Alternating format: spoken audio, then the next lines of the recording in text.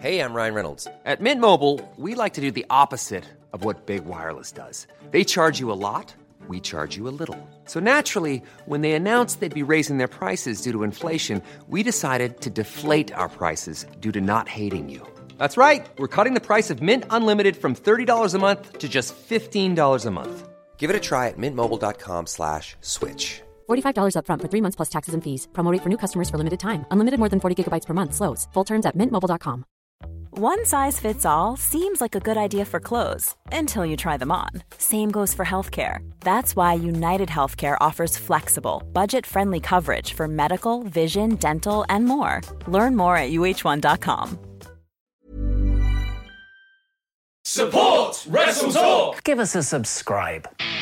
Hey everybody, I'm John Cena. Hey, it's professional wrestler Colt Boom Boom Cabana. Hey, I'm Double J Jeff Jarrett. This is Rich Swann. Matt Riddle, the King of Bros. Support Wrestle Talk. Support Wrestle Talk. Support Wrestle Talk. Do it, bro. Support Ollie. Support Luke. Support Wrestle Talk. Support Wrestle Talk. Home of Luke Owen. Whatever Wrestle Talk is, and whoever Luke Owen is, support the Raven. Nevermore. Wrestle Talk. Rambo. Now is live. Was Charlotte Flair's NXT Women's Championship run a bit pointless? I am Luke Cohen. This is Adam the Blompier with the Mostly. It's the YouTube comment section's new favourite Wrestle Talk duo. And this is... Adam's just realised that his microphone wasn't set up. I think it is now. I hope it is. It is. I can hear you just fine.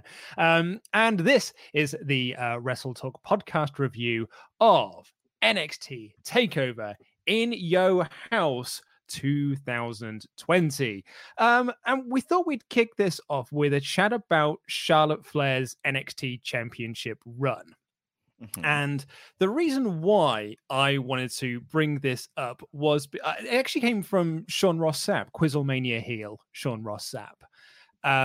Because he noted on Twitter during the during sort of like the post-show thing that the culmination of Charlotte's NXT booking will make sense in 3 to 4 months' time. However, as Sean points out, right now it looks like she won the Rumble over Shayna, minimized her Mania match, Shayna's Mania match, halted Rhea Ripley's momentum, and exhausted a bunch of champion versus champion matches without being pinned. And at the end of this, we didn't even get her, like Rhea didn't even get to beat her and win back the title. Instead, it was Io that won the title. So I'm all for, because like the one thing I would say about the main event is that like Charlotte Flair is amazing. Rhea Ripley is amazing. They had the best match at WrestleMania weekend, hands down for me. But Io Shirai's on a complete other level of good. Yeah, I think it's we're in a weird nether space. You're right. I do think this is the first few steps of a longer Charlotte-based story, and I think most people can sort of see where it's going. Like Clue, it's got something to do with her dad. But yeah, no, I thought they were going to put the belt on Rhea because obviously there were a lot of talk of Io being called up to the main roster. That seems to be obviously on the back burner for now. But yeah, no, like Io's incredible. Like everyone is pleased about Io Shirai being NXT Women's Champion. It does kind of lower Rhea a little bit. Yeah, especially because I caught some of the pre-show, and I know that the pre-show is all spin. But like a lot of the chat around this triple threat in the pre-show and indeed on some other radio shows was like, Rhea needs to win this to kind of reassert herself. Because going into WrestleMania, everyone thought Rhea would retain. Not me, of course. I predicted. Not me. Yeah. But like a lot of people thought Rhea would retain because like we need to kind of solidify Rhea as this main event, like the next generation's kind of icon. And I thought that she was going to win it back to kind of like then have a rubber match with Charlotte, but no, like it seems that Rhea is now kind of, well, she does not deserve a title shot. like definitively now, which is really sad. Well, yeah, like the finish of this match was that Rhea was in the figure eight. So one would assume that Charlotte was possibly going to tap her out there. And then Io Shirai moonsaulted her into the face and pinned her. So, like, Rhea was doubly beat in this main event. Yes.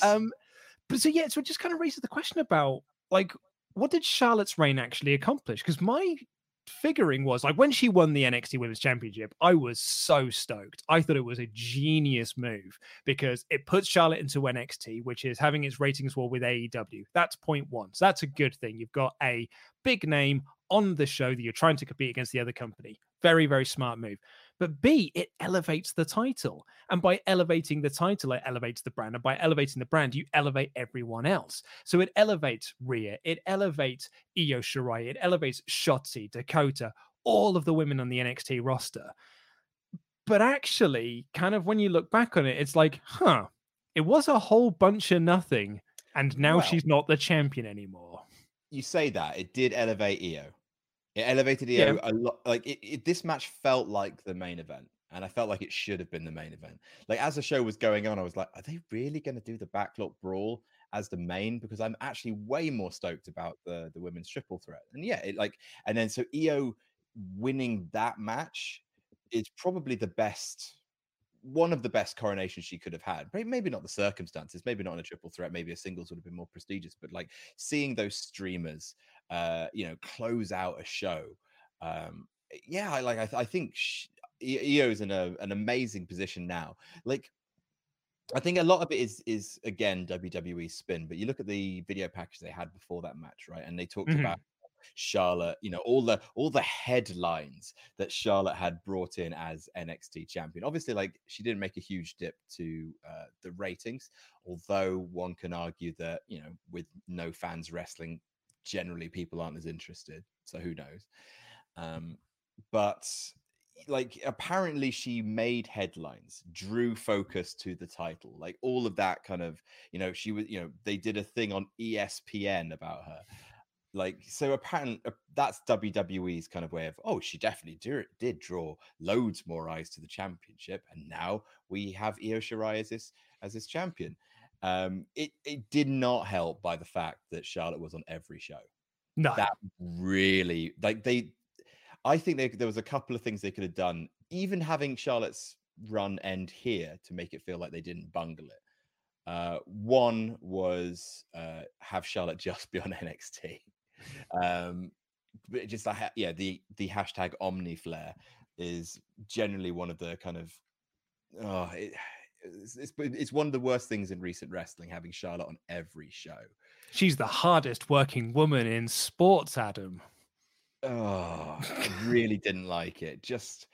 I actually think it made the NXT championship look a little bit worse because she was just sort of like carrying it as a trinket around.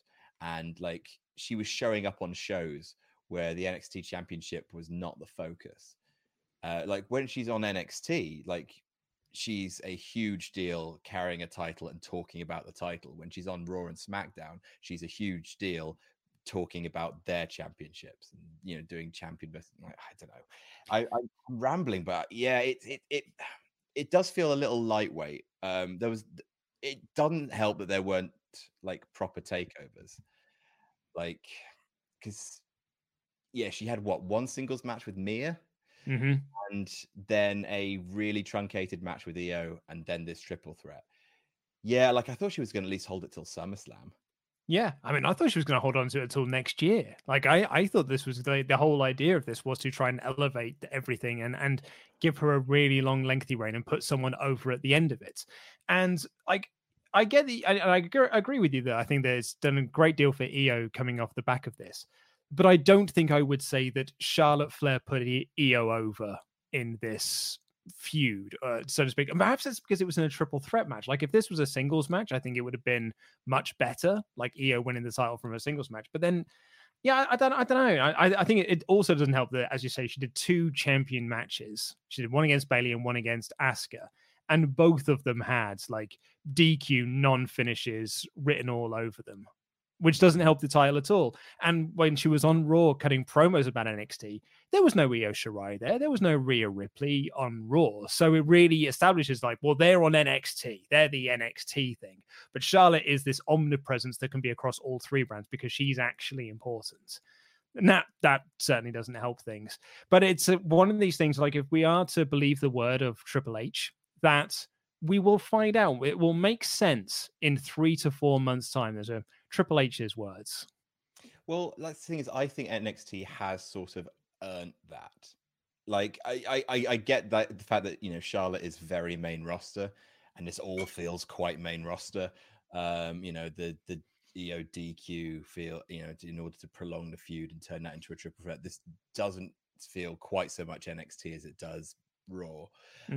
So I think people are a little less certain about it. But I think if anyone has kind of earned the right to say we're taking our time with this, I do think it is an NXT. I do worry that when he says that, he's not talking about the plan for the title, he's talking about Charlotte's plan to, as quickly as possible, match her father's 16 world championship record. Yeah, so, I mean, do we think that she's going to stick around on NXT? Like, is she going to go back for the belt again? And, like, when we get to TakeOver Brooklyn or whatever the NXT TakeOver is this year for over SummerSlam weekend, is Charlotte going to be going for the belt again? Or is she just done with that brand now? 3 to 4 months, right? Well, and what kind of time frame is that? So what, in 2 months' time they'll be, so like 3 to 4 months is 2 takeovers time. So what, there's 2 more takeover matches. So don't know what that means really. Like, is Io going to drop it to Rhea, and then is Rhea finally going to successfully defend against Charlotte? Well, you'd like to see Rhea get that win over Charlotte, right? Yeah, but like, this is not like, it's the worst possible way to set Rhea Ripley up as a contender. Not only she took the pin, but she basically got beat twice. She was in the figure 8 and she got the moonsault. So right to her face, right on her head. Oh, that's no. My note here is effing L. She proper clocked her right in the face. Hey, right on noggin.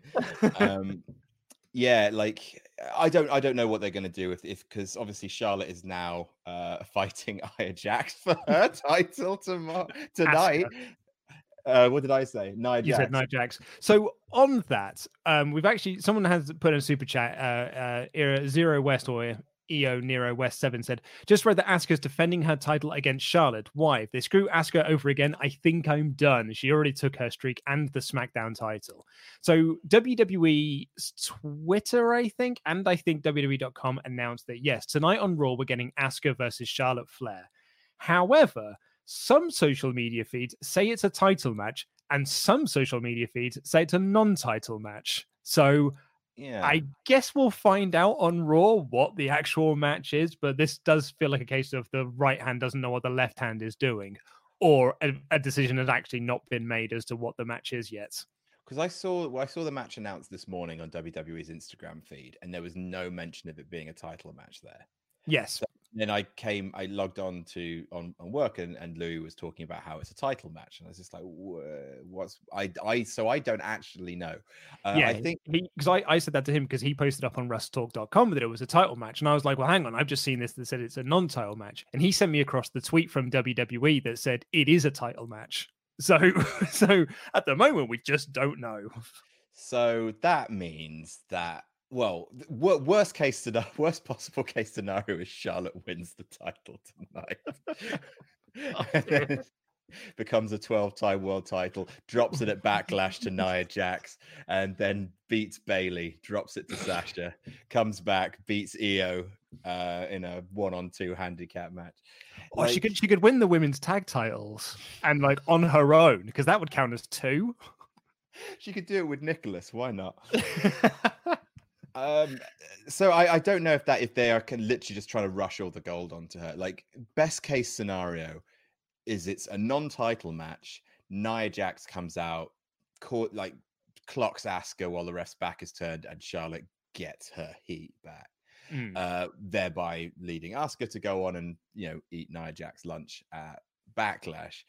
But I am like, tell you what though, I don't know if this is a good thing, But I don't know with Charlotte anymore. Charlotte has reached the perfect sweet spot that sort of Roman Reigns reached, and like Goldberg and Bray Wyatt, which is that the company's track record with handling is so dodgy that I don't know what's going to happen in any match, which is, I guess, exciting. Is that how wrestling should be? Should I not be able to predict whether or not Charlotte is going to completely destroy another person's momentum at any given notice? What I will say though, like, you know, outside of that topic of conversation, this was an excellent match. This main event ruled. I really, really enjoyed it. And it was just full of really good triple threat action as well. Like, I particularly loved the spot where Rhea Ripley was down in the corner, and Io did the big bullet train knees into her. And as she sort of rolled out of that, she was in a kneeling position for Charlotte to hit the natural selection and roll her up for a near fall. I thought there was some really good stuff in that. And then you had the Io Shirai doing the big dive off the top of the In Your House set, Rhea hitting a second rope riptide. And then we got the finish with the figure eight and the moonsault into Ripley's face. I just thought it was a really, really cracking main event. Yeah, I think it was really, really fantastic. Like it had a kind of, for me in places, it kind of mirrored the opening match a little bit, not just because it was a women's match, but because at some points it felt like the action was almost out of the control of the hands of the people who were doing it. The main event was a lot more in sync, but there was a point where they were like fighting on the house's front lawn, and that was real proper scrappy. Like, it didn't seem like there was any spots worked out. Like, there was one point where Charlotte just sort of ran, cuddled Rhea, and just sort of tried to take her over, and like someone tried to hit someone with a plant pot but missed. It generally felt like two drunk moms fighting on the front lawn. And the first match as well, the 6-woman tag, that felt a little, I don't know, it's weird. Like, this felt like quite a scrappy show all told, which is not necessarily kind of completely to its detriment. I don't know if it's my favorite takeover. I don't know if it's even top 10. I'm not an In Your House kind of fan, so all the kind of nostalgia stuff didn't do anything for me, really. I like the Ico Pro ad, that was fun, but there was a bit of scrappiness to some of the matches, which I kind of like. It felt a little out of control at times, and I felt a little bit about that way about this main event, but it was great. Like you say, like it was just non-stop. 3 of the best workers in the country, just kind of going hell for pace and desperately trying to, elevate this to something a takeover should feel like. Because it's our first no fans takeover, and even though we did have, the robot crowd, the pre-programmed, fully authentic, just like real life crowd of developmental talent, being bullied into coming up with fun chants for Johnny Gargano. I think they tried to go so high octane that it felt like a takeover, and it didn't, but it felt like a really, really good episode of NXT for me. Yeah. The other thing to mention as well, just before the main event, we saw Robert Stone looking very sad and a bit drunk by the looks of things, and looking a little bit like Laurel Van Ness, which is ironic because that was Chelsea Green, who he's just lost. It did look like he was like gonna take that NXT sign home, and he's like, you're gonna be tomorrow's big mistake. He's losing his mind, and I am reaping the benefits.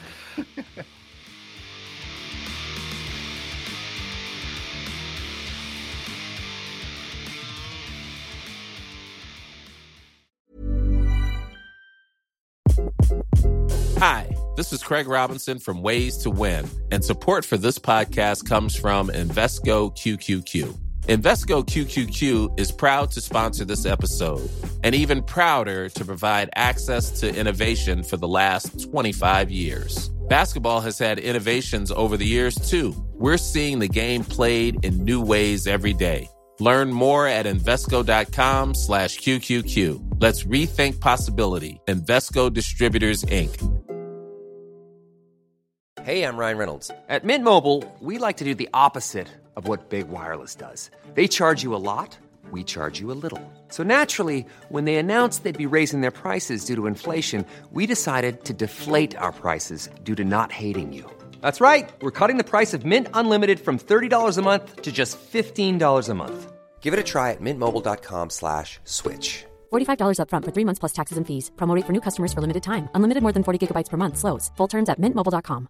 There's never been a faster or easier way to start your weight loss journey than with PlushCare. PlushCare accepts most insurance plans and gives you online access to board-certified physicians who can prescribe FDA-approved weight loss medications like Wegovy and Zepbound for those who qualify. Take charge of your health and speak with a board-certified physician about a weight loss plan that's right for you. Get started today at plushcare.com/weight loss. That's plushcare.com/weight loss. plushcare.com/weight loss. Since 2013, Bombas has donated over 100 million socks, underwear, and T-shirts to those facing homelessness. If we counted those on air, this ad would last over 1,157 days. But if we counted the time it takes to make a donation possible, it would take just a few clicks. Because every time you make a purchase, Bombas donates an item to someone who needs it. Go to bombas.com/ACAST and use code ACAST for 20% off your first purchase. That's bombas.com/ACAST, code ACAST.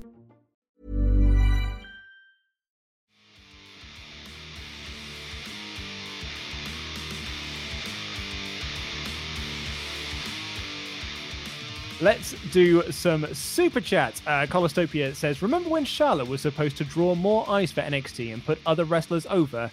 Yep, worked out just like that. She's pinning Asuka tonight. If it's non-title, then I might even think that she is pinning her tonight. But certainly if it's non-title, because she needs to get that momentum back. Yeah. Like I said, I'm sure this was the plan back when there were fans. And back when there were fans, people wanted to watch wrestling more. So who knows? It might have actually, increased the ratings. It didn't increase the ratings over AEW. But then again, I think the AEW fans are slightly more diehard and are probably going to watch no matter the weather. Who knows? I do think it's a little unfair to say that the Charlotte plan didn't work just because it didn't pop a rating. I think there are multiple layers to what Charlotte could have done. I think she achieved some of them. Match quality. In some cases, no. This match was great. Charlotte was a big part of that. She really pulled her. She did her end. The title importance. Yeah, putting it on Raw and SmackDown as a less important thing was bad, but it main evented the show, and now EO has reaped the benefits of that. It's not an automatic failure. It's just that some of it was circumstance and some of it was baffling insistence on Charlotte being the brand. Now that gone. Dylan from Cork says, maybe a bit biased coming from me, but Finn Balor is the best wrestler in the company. Man, that was my favorite match. Actually, oh, yeah? No, it wasn't. Keith Lee versus Johnny Gargano was. Although I was a little, face Keith Lee versus face Johnny Gargano would have been, something to see. But I love the story in that match. I thought, Finn Balor versus Damian Priest was brilliant, though. Actually, you know what? I'm going to take it back. This did feel a little bit like a takeover. The whole it feeling like a really good episode of NXT. That's not fair because I am remembering lots of really nice takeover-ish little moments, and Damian Priest bumping onto that steel steps was so good. Josh Kirsch says Lee versus Karrion Kross should be the next North American Championship feud. And he also adds, do you feel like we're moving out of the Cole Ciampa Gargano era of NXT and into the Lee Cross Priest Thatcher era? Last night made me feel that. Yeah, because last night we saw, Adam Cole retained, but Johnny Gargano lost, Tommaso Ciampa lost. This really was those were the stalwarts of NXT, the people that were carrying this company for quite some time. And they were there last night to put over Keith Lee and Karrion Kross. But I don't think losses necessarily, because I know NXT has a traditional style of win, lose, disappear. That's not so much the case now. Gargano is sticking around to do, the whole new NXT thing with his wife. Tommaso Ciampa was off, come up to the main roster. No, I'm staying here. So, I'm good. I think these guys are sticking around, but I do think that their presence is now to make new stars and then, feud with other people. I believe that Johnny Gargano is going to be the next North American champion. I believe that Karrion Kross is going to be not the next, but the next NXT champion after Keith Lee. Okay. I was going to say, because I thought Keith was going to drop the belt last night. I think he's going to drop the belt on TV. I think Johnny Gargano is going to beat him. I think Adam Cole is going to say something like, I'm the best champion. Then Keith Lee's going to come out and say, I'm the best champion. Look at my pink shoes. And then Johnny Gargano is going to have a rematch. And, because he can claim that Mia Yim and Candice got involved. That wasn't fair. And then Adam Cole is going to cost Keith Lee the championship. Keith Lee beats Adam Cole. Karrion Kross beats Keith Lee. Okay, right. Well, a bit of future fantasy booking there from Adam Blanpier.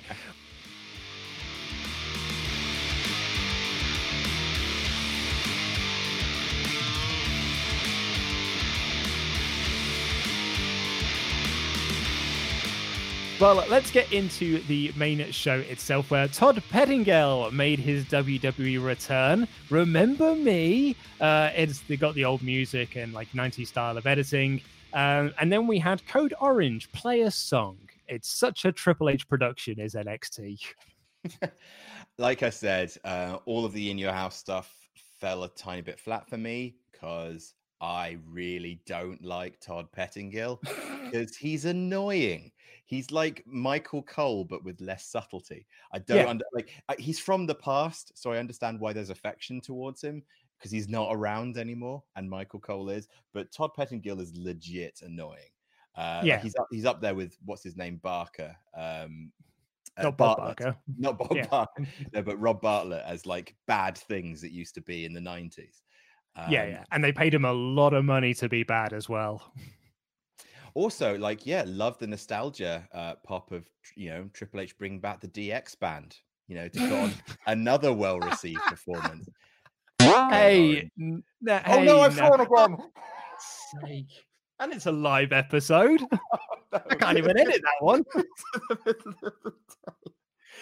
The only saving grace there is that because I was also talking, the sound wave might have got a little bit messed up. So we sort of censored ourselves live on air. Yeah, that must be it. Anyway, Code Orange looked like a really fun time, don't they? Did you like that bit later on in the show where it cut to them behind glass, behind the plexiglass, and they were just like, hey, cool. Now, I like this song. I liked this song. I did. I liked that. I could do without the rah, rah, rah stuff because I think that's a bit played out in 2020. But I like her, and I think she's got a good vocal. And I also like the Fiend's entrance music. And I also like the song that Bleeding Into the Blood they did for a previous takeover.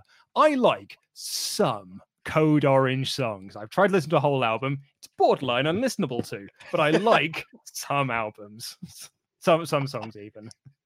Glowing endorsement from someone clearly in the pocket of Big Orange. And our first match on the card was Shotzi Blackheart, Tegan Nox, and Mia Yim versus Dakota Kai, Raquel Gonzalez, and Candice LeRae. This was good fun 6-woman action stuff. You had Mia Yim and Candice brawl to the back, which would then later play on into the North American Championship match. Everyone got to do their big spots. Everyone got to do some big moves. And in the end, Nox hit the chokeslam on Dakota Kai and the shiniest wizard for the babyface win. Yeah. It was nice to see. It was nice to see Tegan Nox get a kind of definitive, I now have a pinfall on you on TakeOver, so we can all move on. That was nice. I really like Shotzi Blackheart getting the win after the promo she cut on her tank on a couple of NXTs ago. She's my favorite women's wrestler in NXT, coming up. I think, Candice and Mia protected each other by getting out of there before the finish. And yeah, like I liked it. It felt very kind of, it felt a little inconsequential. There was a bit of story going in there, but it felt a little bit like the undercard matches on like a New Japan show. Like, we don't have a lot for you guys, but here's a spot. Everyone go in, remind everyone that you're around, and give the win to someone who probably needs it a bit more. It's nice to see Shotzi Blackheart pick up a win. I said this to you. Gone. I was just saying, after she almost died on television. Yeah, that was quite awkward. I said to you just before we came on air that I probably would have taken this off the card. I'd have put this on the pre-show and just kept the main show down to 2 hours. But that's just me. That's just preference. Up next was a match that I'm going to let you take the lead on because you loved it so much. Damian Priest versus Finn Balor. Thought this was R-Eat. It was great. It was. I love this incarnation of Finn Balor. But Damian Priest, the Baron Corbin we could have had. He's really good. Like he is a good Baron. I didn't get as much of how good Damian Priest was from his matches, like for the North American Championship. Like he's like he was good, but there was always someone who was like more focused, like Keith Lee, or I think it was Pete Dunne. And Roddy Strong. First proper time to see him do a takeover style match, and I thought he held his end brilliantly. Like I genuinely like. It's so nice to see, obviously, Finn Balor wrestle with urgency and with facial expressions that aren't just. I'm here now, and I'm happy to be here. That was Welsh towards the end. Finn Balor or Tegan Knox, you decide. It's a Celtic hot pot. I don't know. Like he can do good things with his legs, can't he, Damian Priest? He's genuinely like, oh, this is sort of what I kind of want Shinsuke Nakamura to be, like someone who's can get you right with the point of his like foot, because there were so many kicks that looked like genuinely dangerous, like they really caught Finn Balor. And yeah, like not much to say about this match other than I thought it was really fast paced. Both guys were great. Wonderful takeover quality bump of him just falling like, oh, it really looked like it hurt.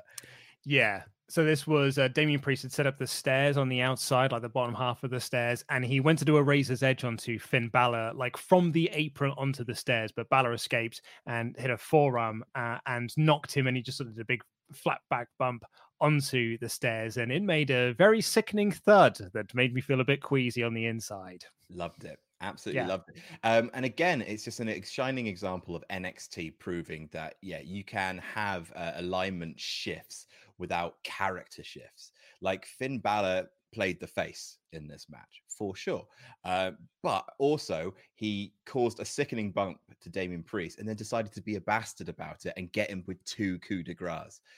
He took it too far. And I really like the way, he did the coup de grace on him while he was stood up, and then he did another one right to the guts. And then I really like the way the announce team played it up as almost a mark of respect by Finn Balor, being just like, I know this is what it needs to, like, I'm not just giving you the punishment you deserve, but I think this is what it will require to put you down. So unlike the previous matches where Damian Priest it felt like he lost because he had to, because he's sort of enhancement talent to the stars, this one I thought made Damian Priest like it elevated his stock with the company in the loss. I was going to say, I read the finish slightly different to you in that he had to do those 2 coups de grace, otherwise Priest was not going to stay down. It was a way to sort of protect him in defeat a little bit, that it took that big bump onto the stairs and 2 finishes to actually put him down as a way to sort of protect him in this loss. Because I was surprised that Balor won. I really thought they were going to put more stock into Damian Priest, but I thought they did as well as they can do to protect him in that finish. I think the plans are still to groom him as the face of NXT UK. Like have him be the bolt of energy that kind of gives that brand almost as like a second debut, really. So I do think like his program with Walter is still on the cards, so they kind of have to keep him at a kind of a top level, kind of spin that plate until Walter's ready to get his giant baby ass handed to him. Yeah, so I completely understand. Like Damian Priest could do with a win, but I'm sure there's bright, like there should be bright stuff in Damian Priest's future because he's great. Speaking of being great, Keith Lee took on Johnny Gargano for the North American Championship. Segue. Gargano started this by getting up from his table in his living room and or his kitchen, walking past a photo of Doc Hendrix and leaving onto the set itself. Quite funny, you brushed over a very crucial thing, was that he turned the thermostat in his house from 70 degrees to 69. Nice. I was just going to say, because the Doc Hendrix thing made me laugh, is because he then posted on Twitter after the match, "Sorry, Doc, I let you down." Also, didn't he refuse to be on the show, Doc Hendrix? Like, I've been reading that. Really? Apparently, he loudly refused to be on it, is the wording from Sean Ross Sapp's own Fightful.com. Oh, wow. I feel like I should give SRS the plug, multiple-time Quizlemania champion.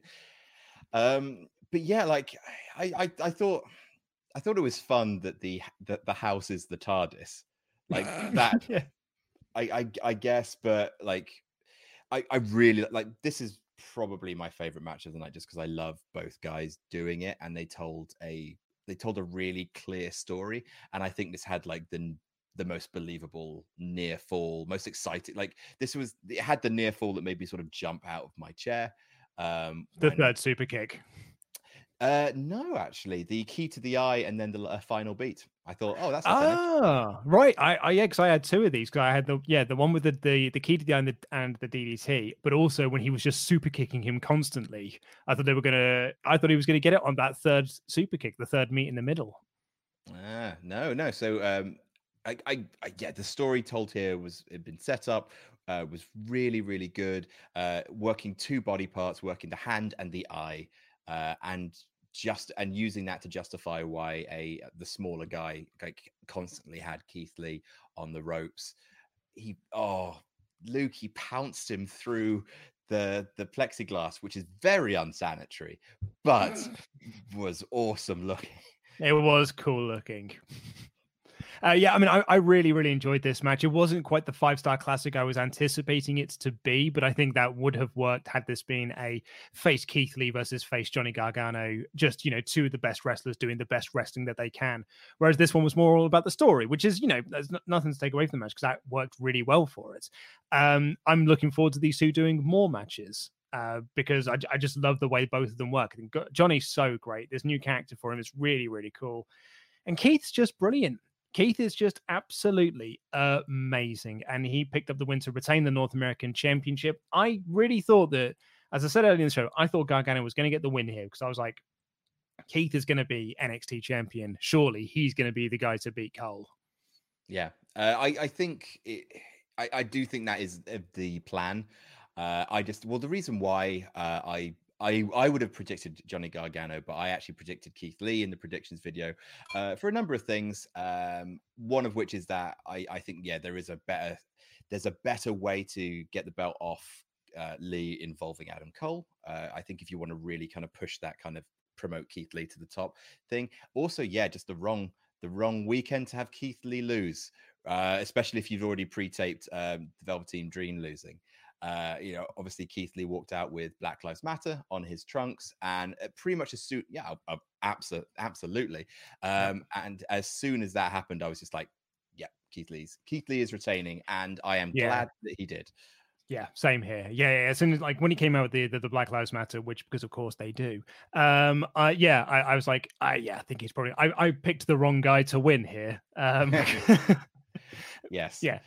But I'm really digging this kind of, and I know a lot of people, especially considering like this new era of NXT and especially takeovers, have sort of been built off the back of Johnny Gargano going for 40 minutes and doing a million moves. I'm kind of into the idea of a fewer moves Johnny, just like someone more calculating, who, I'm sure will have, big long takeover classics again, but someone who has a bit more story in their matches. Because I think Johnny Gargano and Adam Cole, and I think we'll talk about this in a little bit, they both suffer from excesses, and I think which is why their the Cole Gargano matches got ridiculous in the end and unwieldy and bloaty, and eventually kind of they kind of disconnected you emotionally. Like, at no point did I feel in any way kind of disconnected from this match.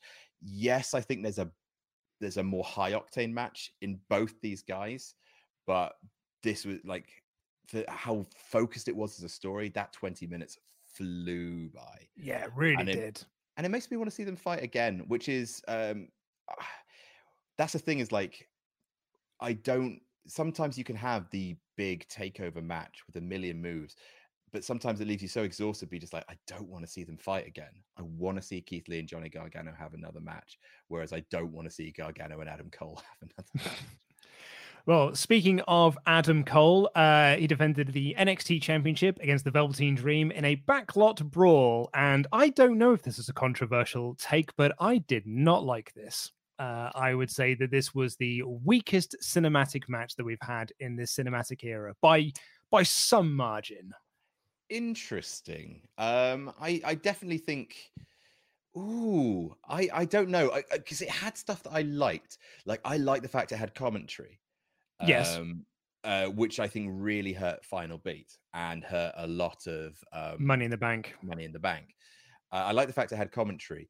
I liked lots of the little bits of it. I think the only reason I didn't like it is just because I didn't hugely care about either guy in it. So, like, I never bought into Velveteen Dream winning at all.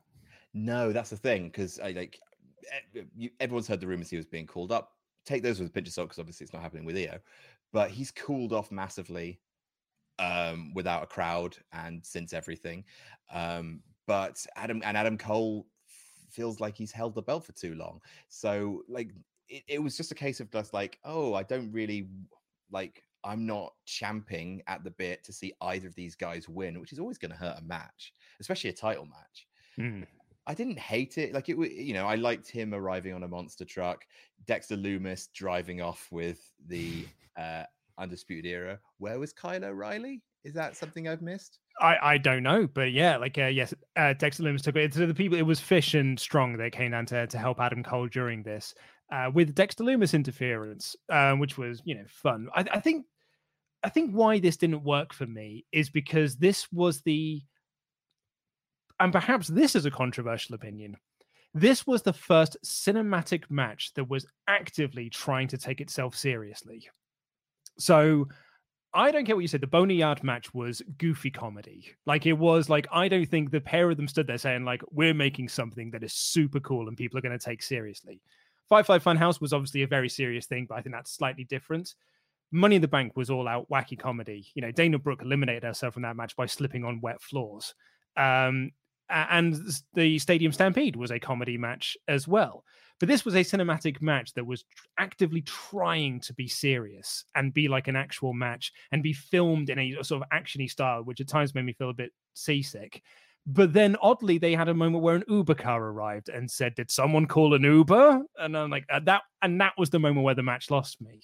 Yeah, it's like, what happens in the street? Oh, I know. I think One Final Beat took itself more seriously than this. Yeah. Also to its detriment, I might add. Yeah, like, don't know. I think this stuff parlays with, like, it adds to stuff that I didn't quite like about the show, which is that NXT is supposed to feel a little bit punk, right? It's supposed to feel like rawer, more adrenaline, less kind of like self-conscious production. And the stuff with the set, the goofball commercials, like, this is the most main roster NXT's felt in a while. And I don't want to be being like I'm overreacting and saying that NXT's jumped the shark. That's not the case. Please don't use that as the pull quote for this video. But it's tomorrow on Wrestle Talk Clips. Yeah, there you go, with my glowing eyes. Thanks, Vinny. But I don't know. It felt the least punk out of any takeover I've ever seen. And I'm sure that's got something to do with the 90s branding, but just like fighting around a house, fighting on the front lawn, throwing plant pots around, Todd Pettingill, Adam Cole doing an admittedly very good Bret Hart impression with the Ico Pro, or the Ico Pro. How do you say? That's what Ico Pro is all about. all about. All about. All of this new. It's not Terrence and Phillips. Like that's what Ico Pro is all about. All about. This is. That's what he says. So, being a champion in that is what Ico Pro is all about. That is what Ico Pro. Am I in a fever dream at the moment? I feel like your internet is looping. Wake up, Luke. Luke, wake up. Please, Luke, just wake up. Your family's here, Luke. You have to wake up. Slide update. I was just checking the chat as well. Kyle O'Reilly's because he's diabetic, so he's not doing anything because of COVID-19. Oh, because of Steve Corino stuff, yeah, which makes sense. But yeah, during this as well, there was a moment when Adam Cole got pushed off a ladder onto a windshield and slashed his arm open, which was conspicuously dried by the time the next shot came around. But you know, there was some stuff in this, and the finish saw Adam Cole hit the Canadian Destroyer onto a pile of chairs for the win. I was happy because I finally got a point because I've been doing terribly on predictions up until this part of the show, so that was good. But yeah, it wasn't for me. I did forget the Gargano Ciampa match when I said that this was the first one to take itself seriously, which is totally on me. But yeah, it for whatever reason, this just didn't work for me. Yeah, like I thought it was fine. I don't necessarily want to see goofy NXT, but that is again a personal taste thing. And if you got something out of this match, and indeed the show as a whole, great. I just like it's not what I come to NXT for. So yeah, like for me, like the problems with the match were that it's an NXT championship match that felt like it belonged in the middle of the card because of Adam Cole, you know, looking like he's either done with NXT or done with WWE or whatever the rumor mill is at the moment. He's sticking around now. That's the new. Well, yeah. So as an update to that, which is what we did on Friday, Alex McCarthy is saying that he actually signed a new deal last year. It's on an extension, so he's actually there for a number of years now. Okay, so but yeah, it feels like his NXT stuff is wrapping up, and everyone knew that Dream wasn't the guy. Not now. And so, yeah, it just like it felt very inconsequential. Yeah. So, and according to our own WrestleTalk.com's Louis Dangour, Velveteen Dream staying in NXT as well. The call-up rumors, apparently it had been discussed, but he is sticking with NXT for the moment. So who knows why that decision was made. And the last match for us to talk about was the Karrion Kross squash over Tommaso Ciampa. Like, this was a 6-minute squash match. Karrion Kross did his big entrance. Tommaso Ciampa came out, and Karrion Kross beat the ever-loving hell out of him. Ciampa did get a near fall off the Widow's Bell, but he escaped the fairy tale ending and locked in the Kross jacket, and Ciampa faded out. It was a very, very dominating win for Karrion Kross and made him look amazing. Hell yeah. Loved it. This was great. If you're going to do it properly, and they did this properly. Ciampa came in and was the sacrificial lamb, sacrificial cham, and that the kind of the throw onto the ring apron. Oh my God, that was the most horrible spot of the night. That's what I come to NXT for.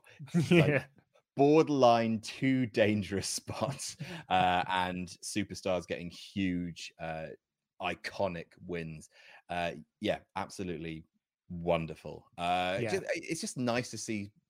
It's nice to see kind of a company as excited about a wrestler as we are. Like as soon as Karrion Kross came out and we saw his entrance for the first time, it's like that's money. It's only a matter of time before he is NXT champion, and it's just nice to not worry about making Tommaso Ciampa look strong, trusting that the fans' respect in him will last him through this loss, that there is a more interesting story to be told in defeat. It's just again like an example of why NXT has maybe earned our patience in some places. It occasionally and actually more occasionally than not makes absolutely the right decision. And like it's so rare to say like what a wonderful squash match that was, but it was, man. Karrion Kross is a world beater. Looked brilliant, and also he did look really good. A lot of people, now that they've said it, say I can't, like, if you went on the roids, Luke, It's nice. Isn't it nice to have something to aspire to? Well, I don't know, because it's either that, but someone in the chat earlier said that I look like Brandon Cutler. So, like, it's. So it's sort of like, hold on. I've got a D20 here as well. I'll roll out a D20. I've got an 18.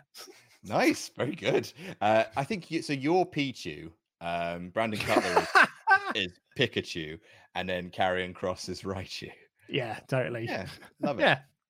So that was the show overall. I thought it was a really good NXT takeover. Like you said earlier, like I don't think it's ever going to be in my top 10 takeovers of all time, but man, like it's NXT very rarely, hit the wrong notes. And there were no wrong notes really hit on this night. I didn't like the NXT Championship match much, but it's not like I outwardly hated it. It just wasn't my flavor of ice cream.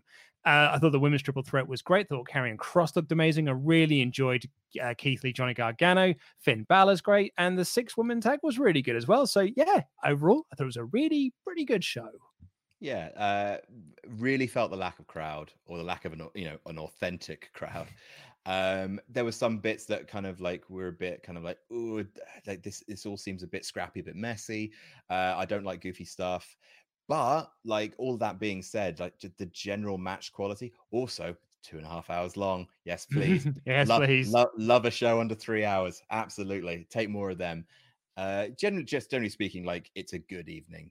NXT very rarely put on a bad night's work, and I don't think it's going to be remembered as one of the great takeovers in the way that you might say Dallas or New Orleans, but a fun night.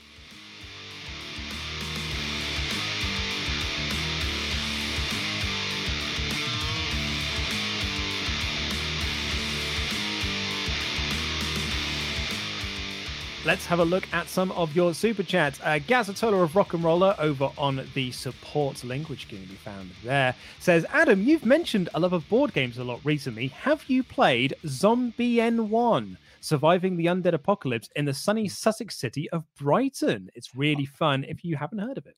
So I used to manage a place in London called Drafts, and Zombie N1 was one of the games that we had. It's a roll and move, so that's not my bag. I've heard like it got a lot of play, I think, because it's got zombies in it, and most people seem to like it. It's just roll and move, and also it's a bit ugly. Like if you look up what the game looks like, you'd be just like, "Ooh, was that made in paint?" So difficult, but like I saw a lot of people playing it, and I haven't played it, so I do reserve judgment. But yeah, like I'm stoked that you like it. If I can find a cheap copy, I might try it, but like it's not the game that I'm rushing out to go play. Just had a look at it now, and I agree. Also, Drafts is where I used to go playing D&D. Get that D20 again. Oh, it's a 2 that time. Not as good. They both add up to a 20. They do. So that's going to be cast asunder into my other box, which is where bad dice go to stay until they've learned their lesson. A real change in our dynamic when I worked at Drafts, because a whole bunch of times where I served you food and drink. Luke Owen. What a weird time that was. Any complaints about about my tenure as a manager at Drafts? Was there anything I could have improved upon? Yeah, you could get rid of effing Jenga. Just stop people playing Jenga in that place. It's too echoey for Jenga. We really try and get people to play a game called Rhino Hero, especially Rhino Hero Super Battle, because that is basically building a tower like Jenga, but you're using cardboard. So when it falls over, it's silent, as opposed to... And then everyone bursts out in shrill, horrible, just like echoey, cacophonous laughter. It's very hard to roleplay a character in D&D when there is just clattering Jenga, and it is always Jenga. Like there is always some group playing Jenga. Oh, yes. So nothing against you as the clientele. Pavi, Sean Ross Sapp's #1 fan, said, pretty sure why Charlotte wasn't every show is because Vince wanted her back. Pretty sure she dropped the NXT title because she's going to be back on the main roster. I mean, you kind of answered your own question there, Pavi. Like she never left the main roster when she was NXT champion. Josh Kirsch said, who's going to take the title off of Keith Lee, Cole, and Io Shirai? Well, Adams already sort of answered that one. As for, I'm not sure about Shirai, but she's only just won it, so I'm not going to be in the boat of who should take it off of her, because I like to enjoy someone's title run before we get into that sort of booking. Yeah, I mean, I live a horrible, empty existence, and all I can think about is just like trying to see the blueprints and the schematics. I can't experience joy in the moment. I can only experience joy if I'm ever proven right about something. So I think it's going to be either Rhea Ripley or Charlotte Flair taking it off here. Sure. Azo Smith said, totally stoked that this was the first women's match to main event a takeover since Banks versus Bayley, the Iron Man match. But does Rhea go up to the main roster now? No, I don't think so. I don't think her story is done. NXT, I think, is smart enough. Like, one of the things that they really pushed about Rhea Ripley is that like her loss at WrestleMania destroyed her, like ruined her year. And like there was one line that she said in a video package, I think it was in the Go Home NXT, where she says like, I don't care anymore, I have to get my title back. And that suggests to me that there may be either a tweener or a heel turn coming, and I think that I would be interested in face Io Shirai versus heel Rhea Ripley as a sort of stopgap feud. I think maybe Rhea would take it from there, and then maybe like a redemption story with Charlotte, perhaps. That is just literally me spitballing off the top of my head, but I don't think Rhea is going anywhere. I think her story is rooted in NXT, as opposed to Charlotte's, who she can go anywhere and do whatever she wants. Josh again says Karrion Kross will be the face of WWE in 3 years, and Triple H have said that people will be moving from to NXT from the main roster. So who do you guys like to see go back to NXT? I'd like Nakamura, Zayn, and Cesaro. Cesaro and Nakamura for sure, and actually Sami Zayn on that for that matter. Yeah, please send Sami Zayn back, please. I'll pay his train fare. Yeah, I really want to see Sami Zayn kind of come back and reclaim his NXT. I know that's a story that every main roster guy does. Like Finn Balor came back and said, "This is my house." Charlotte Flair came back and said, "This is my house." But like, if anyone's got claim to that, who still works for WWE, it's Sami Zayn. Yeah, that is his house, and I really think he could be the face of NXT again. Nathan Ortiz says, what killed the backlot brawl was the lights. It felt like a Michael Bay movie. And on that note, Valab Mamadapudi said, backlot brawl, the production was disappointing. Camera work was shaky, out of focus. And that being said, what next for the Velveteen Dream? Yeah, I said I didn't particularly like the shaky cam aspect of it. It's like, it's one of the things, well, WWE, yeah, we make films, but then you're like, oh yeah, but you make B movie films, like bad Netflix action movies is what you make. Oh, and the occasional weird bit of David Lynch alter cinema in the Firefly Funhouse. Yeah. And James Williams says Carl is diabetic, so he's at risk of Carino. S said, seen people disappointed that this wasn't at the level of most takeovers when the original concept of an in your house was to be a B-Tech pay-per-view, in my honest opinion. Sure. I guess. I think back in the day, the idea was to put out something that was less substantial, charge less, but do it more often. It's not. And really they were only like an hour and a half as well. Yeah. Oof. Oh, the glory days. That's not really NXT's MO. It was very much just a kind of like, please watch the show. Here's a thing you remember. You remember Todd Pettingill, right? We miss crowds. We don't know how to do wrestling anymore. What do you want? Do you remember this? It's 25 years ago, so that means it's good. Look, it's a house. It's like I don't think the takeover vibe and the in your house vibe gel like at all. And it's a freak one-shot novelty. Bye. Yeah.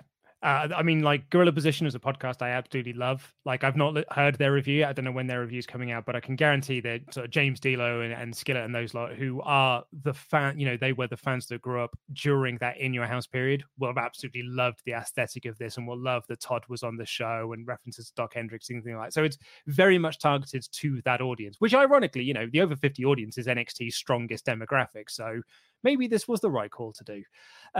Aliens Existed. I think I might just be jaded, but I thought that the backlot brawl had a lot of awkward imagery considering the recent protest. Watching a black man be kicked in the streets just feels wrong right now. I mean, when was it filmed?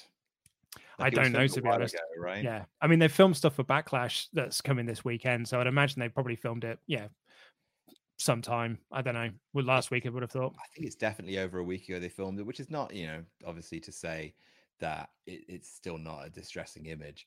I just don't think, I think had the protests happened when they were filming it, I don't think they would have seen like this much imagery. Maybe I don't know. WWE is a little bit tone deaf at times, but not NXT. So yeah, like I think I can totally understand and think it's totally valid for someone to feel uncomfortable watching that.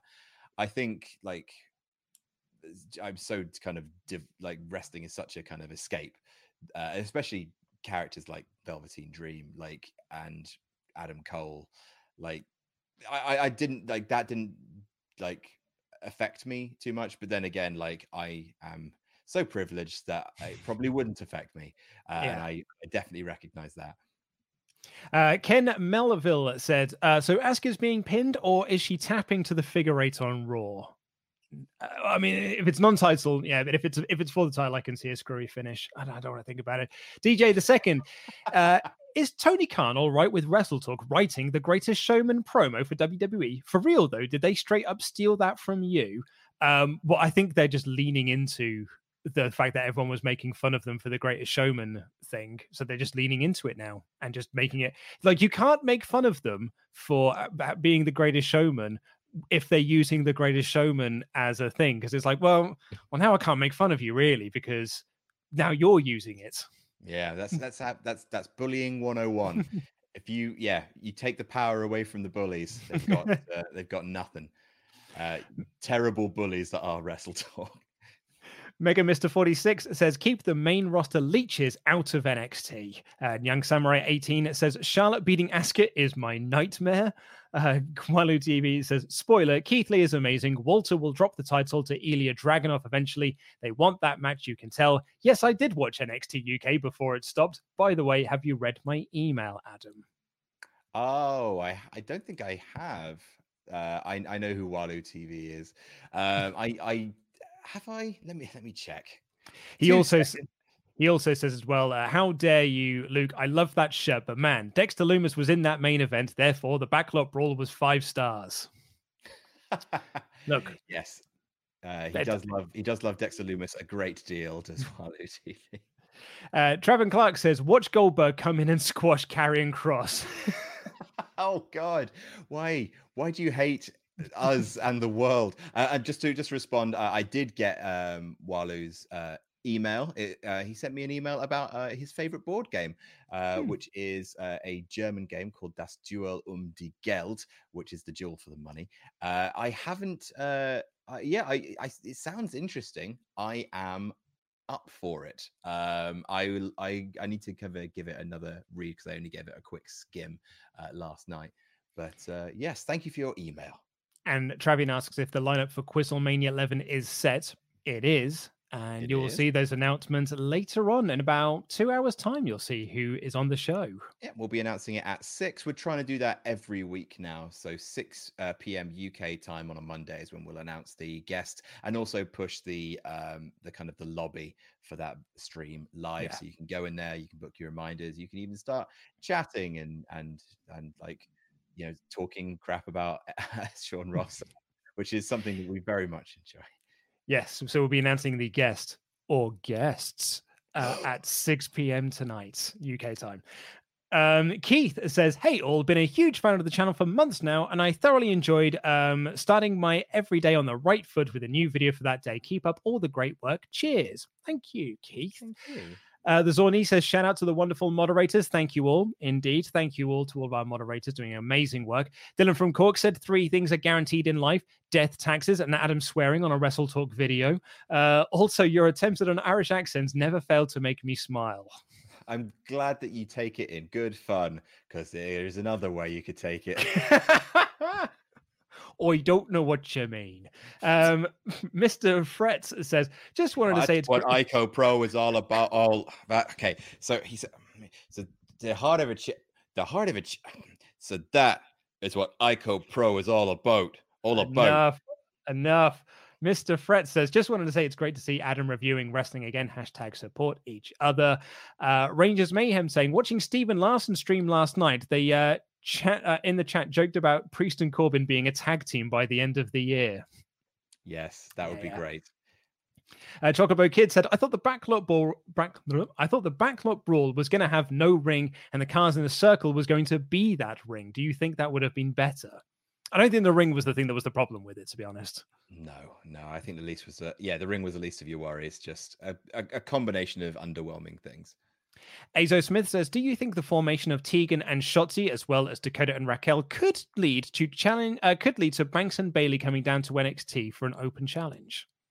I don't know if Tegan and Shotzi are a thing. I think obviously they won together, embraced each other, and they also did something backstage or so. I think there was one other shot of them doing something on the show. Don't know if that puts them together.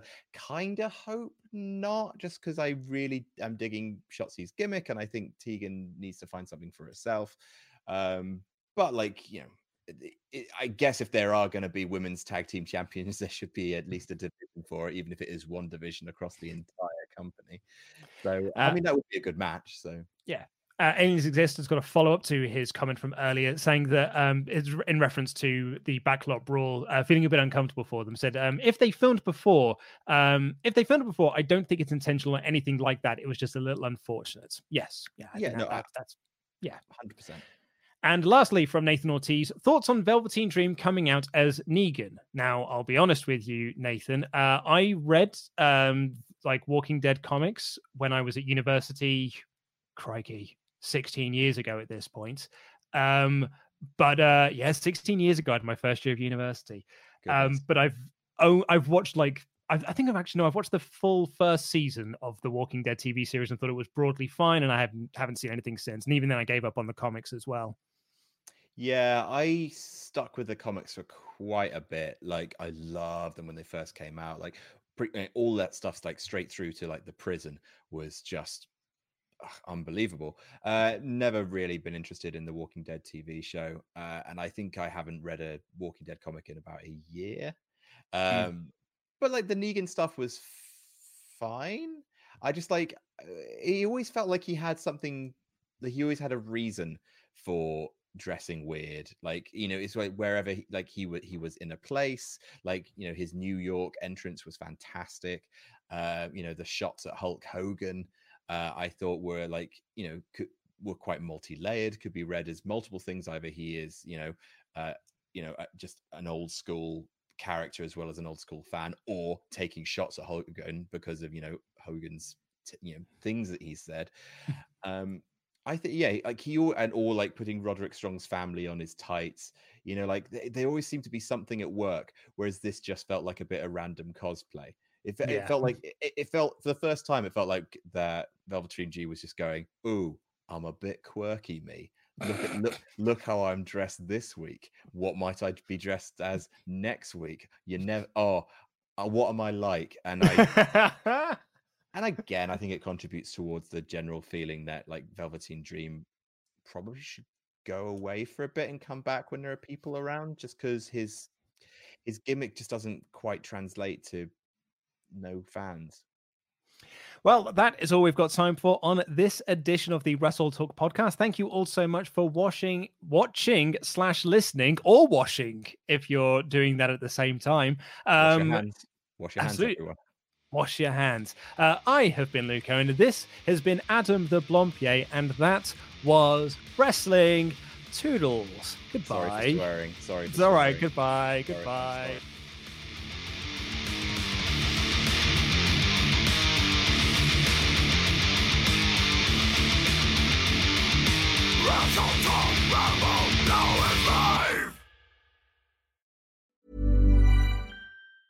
Planning for your next trip?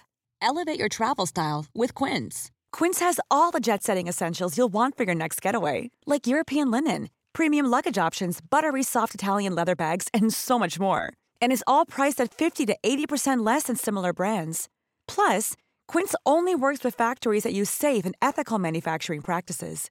Pack your bags with high-quality essentials you'll be wearing for vacations to come with Quince. Go to quince.com/pack for free shipping and 365-day returns. Hi, I'm Daniel, founder of Pretty Litter. Did you know cats tend to hide symptoms of sickness and pain? I learned this the hard way after losing my cat, Gingy. So I created Pretty Litter, a health monitoring litter that helps detect early signs of illness by changing colors, saving you money and potentially your cat's life. Pretty Litter is veterinarian developed, and it's the easiest way to keep tabs on your fur baby's health right at home. Go to prettylitter.com and use code ACAST for 20% off your first order and a free cat toy. Terms and conditions apply. See site for details.